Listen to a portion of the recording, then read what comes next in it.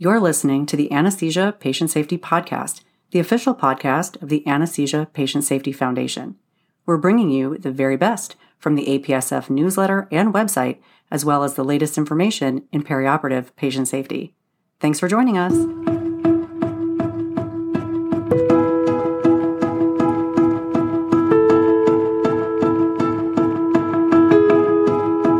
Hello, and welcome back to the Anesthesia Patient Safety Podcast. My name is Allie Bechtel, and I'm your host. Thank you for joining us for another show. We are keeping the June 2023 APSF newsletter open for our show today, calling all anesthesia professionals who take care of critically ill patients and are involved in transporting these patients around the hospital. In the operating room, anesthesia professionals are called upon to be leaders and keep patients safe. And this extends outside the operating room and while transporting critically ill patients throughout the hospital. Before we dive into the episode today, we'd like to recognize Blink Device Company, a major corporate supporter of APSF. Blink Device Company has generously provided unrestricted support to further our vision that no one shall be harmed by anesthesia care. Thank you, Blink Device Company. We wouldn't be able to do all that we do without you. Our featured article today is from the June 2023 APSF newsletter. It is a review of adverse events associated with perioperative intra-hospital transport of pediatric patients and guidance on improving safety by Anila Elliott and colleagues. To follow along with us, head over to apsf.org and click on the newsletter heading. First one down is the current issue. Then scroll down until you get to our featured article today. I will include a link in the show notes as well. To kick off the show today, we have exclusive content from one of the authors, Anila Elliott. I will let her introduce herself now. Hi, my name is Anila Elliott, and I am a pediatric anesthesiologist at the University of Michigan in Ann Arbor, Michigan. My training includes pediatric anesthesia, critical care medicine, and congenital cardiac anesthesia.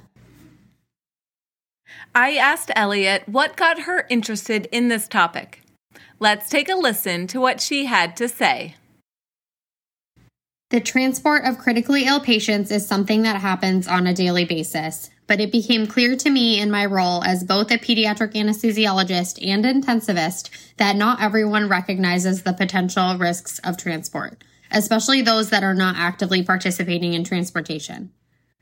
As an anesthesiologist, I believe our profession is well suited to advocate for patient safety as we are in the driver's seat when it comes to transporting critically ill patients. Many other clinicians that are ordering the diagnostic tests and or even caring for these patients on the wards are not always involved in actually getting them to those tests or procedures. The anesthesia team is often involved and therefore plays a unique role in that regard. We have to consider environmental hazards we may encounter, such as elevators with uneven flooring, transporting through automatic doors that often close too soon, through hallways with equipment and chairs and workstations on wheels, all acting as potential barriers. And on top of those environmental hazards, we also have to be vigilant in managing our critically ill patients who may be unstable, on multiple medications that are necessary to sustain life, on a ventilator, inhaled medications, or even extracorporeal circulation.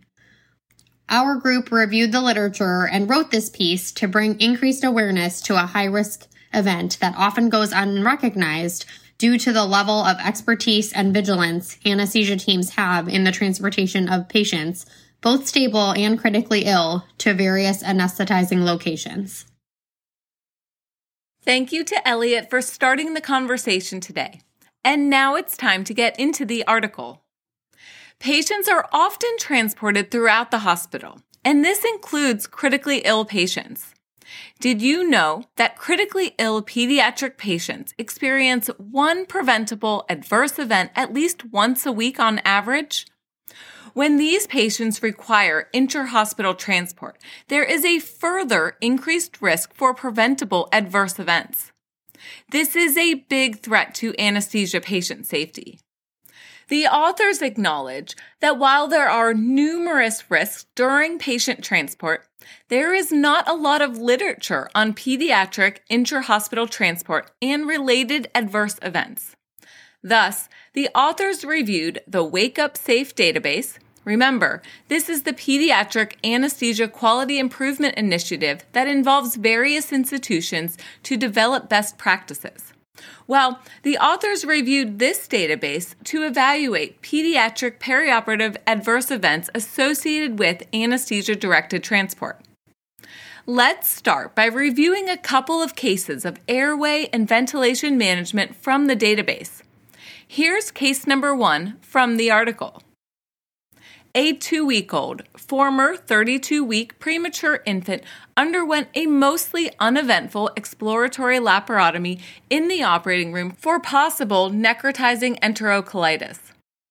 When the patient arrived in the ICU, the respiratory therapist helped to transition the infant to the ventilator. During the transition, the ventilator tubing fell, which led to dislodging the endotracheal tube. The patient rapidly deteriorated, requiring chest compressions and re-intubation.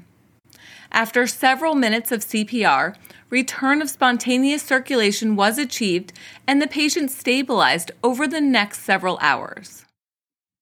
Now we'll move on to case number 2. This case involves an 8-month-old infant with complex medical history, including congenital hydrocephalus, status post-ventricular peritoneal shunt placement, recurrent pneumonia, and current respiratory failure, who is scheduled for tracheostomy placement.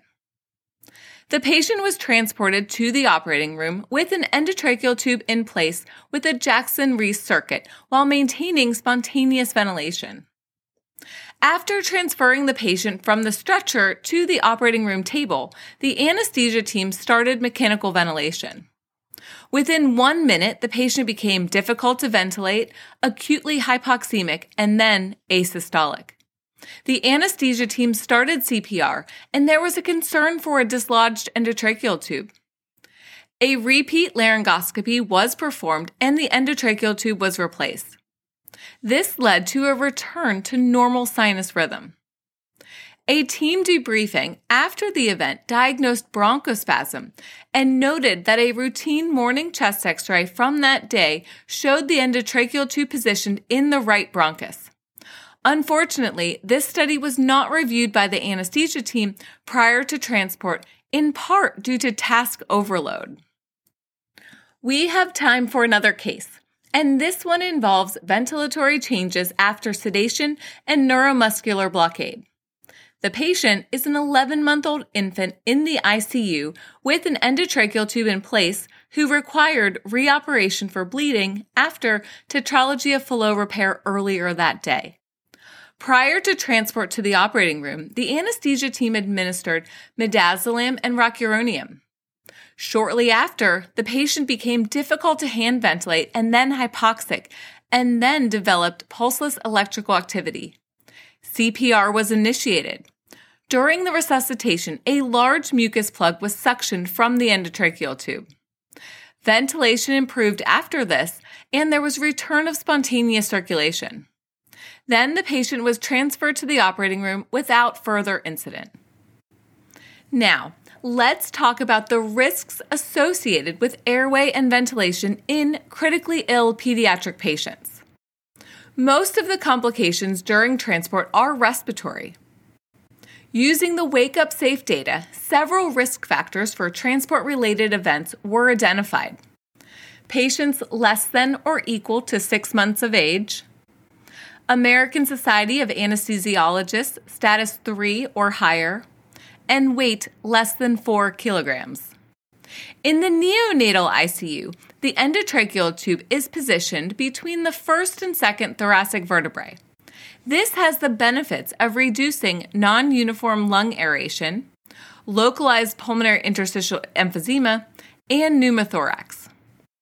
The downside of this positioning is that this may increase the risk for inadvertent extubation during extension of the head or neck from cephalad movement of the endotracheal tube. Positioning the endotracheal tube closer to the carina may lead to main stem intubation with inadvertent caudate movement with resultant hypoxemia, hypercarbia, pneumothorax, and mucosal injury. It is so important to review the most recent chest x-ray for positioning of the endotracheal tube in the mid-thoracic trachea prior to transport to decrease the risk for inadvertent dislodgement or main stem intubation.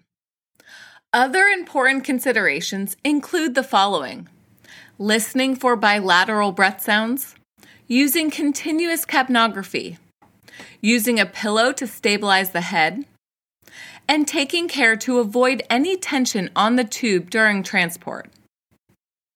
In the ICU, ventilator circuit holders are often used to decrease tension, but these may be removed during transport, leading to kinking of the endotracheal tube.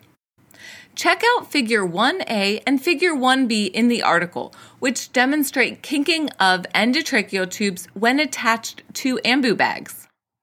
It is vital to ensure that the endotracheal tube and circuit are positioned to avoid kinking during transport by offloading the weight of the breathing circuit. Using a transport ventilator has the benefit of consistent minute ventilation to decrease the risk for hypo or hypercarbia, but it will not decrease the risk of dislodgement of the endotracheal tube, kinking, or obstruction. There are a variety of devices that may be used to secure the endotracheal tube to the face, and the focus for many of these devices is to decrease skin breakdown while holding the endotracheal tube in place for a longer duration of time. What type of device do you use at your institution? Another important consideration is sympathetic stimulation when the patient is moved during transport. This may lead to tachycardia, agitation, and coughing, which may cause bronchospasm, as well as change pulmonary compliance, making oxygenation and ventilation difficult. Remember the third case that we talked about earlier with the large mucus plug? This is another important consideration during transport of critically ill pediatric patients. Risk factors for mucus plugging include the following: invasive ventilation, impaired coughing and expelling mucus due to sedative and neuromuscular blocking agents, and lack of heat and humidification of airway gases, which may occur during transport. There are a couple of options for medication administration prior to transport. Administration of neuromuscular blocking agents and/or sedation may be helpful prior to transport to decrease ventilator dysynchrony. This may not be needed if a modern portable ventilator is used for transport. Neuromuscular blockade may help to prevent unplanned line or tube removal, especially for agitated patients. This step may also help to decrease the workload for the team transporting the patient. Keep in mind that there may be some risks associated with using neuromuscular blockade. There is an increased risk of mucus plugging with the potential for inability to oxygenate and ventilate, leading to cardiac arrest. Other complications include needing to change the ventilator settings after removing the patient's own respiratory effort, increased leak around the endotracheal tube, and decreased basal metabolism leading to hypocarbia. Sedative medications may be needed during transport, but there is a risk for decreased sympathetic tone and hypotension, so careful monitoring is required. It is important to consider the advantages and disadvantages of neuromuscular blockade and sedation in order to keep pediatric patients safe during transport. We have so much more to talk about when it comes to safe pediatric transport throughout the hospital. We hope that you will tune in next week as we talk about identifying and mitigating risk, effective communication and teamwork, and culture of safety. Plus, we will be hearing from Elliot again. If you have any questions or comments from today's show, please email us at podcast@apsf.org. Please keep in mind that the information in this show is provided for informational purposes only and does not constitute medical or legal advice. We hope that you will visit apsf.org for detailed information and check out the show notes for links to all the topics we discussed today. Plus, did you know that the APSF has a YouTube channel? You can listen to Anesthesia Patient Safety podcasts and watch a collection of videos focused on high-yield anesthesia patient safety topics. We are bringing you the very best in perioperative anesthesia patient safety from our very own YouTube channel. So what are you waiting for? Go ahead, check it out, and subscribe today. Until next time, stay vigilant so that no one shall be harmed by anesthesia care.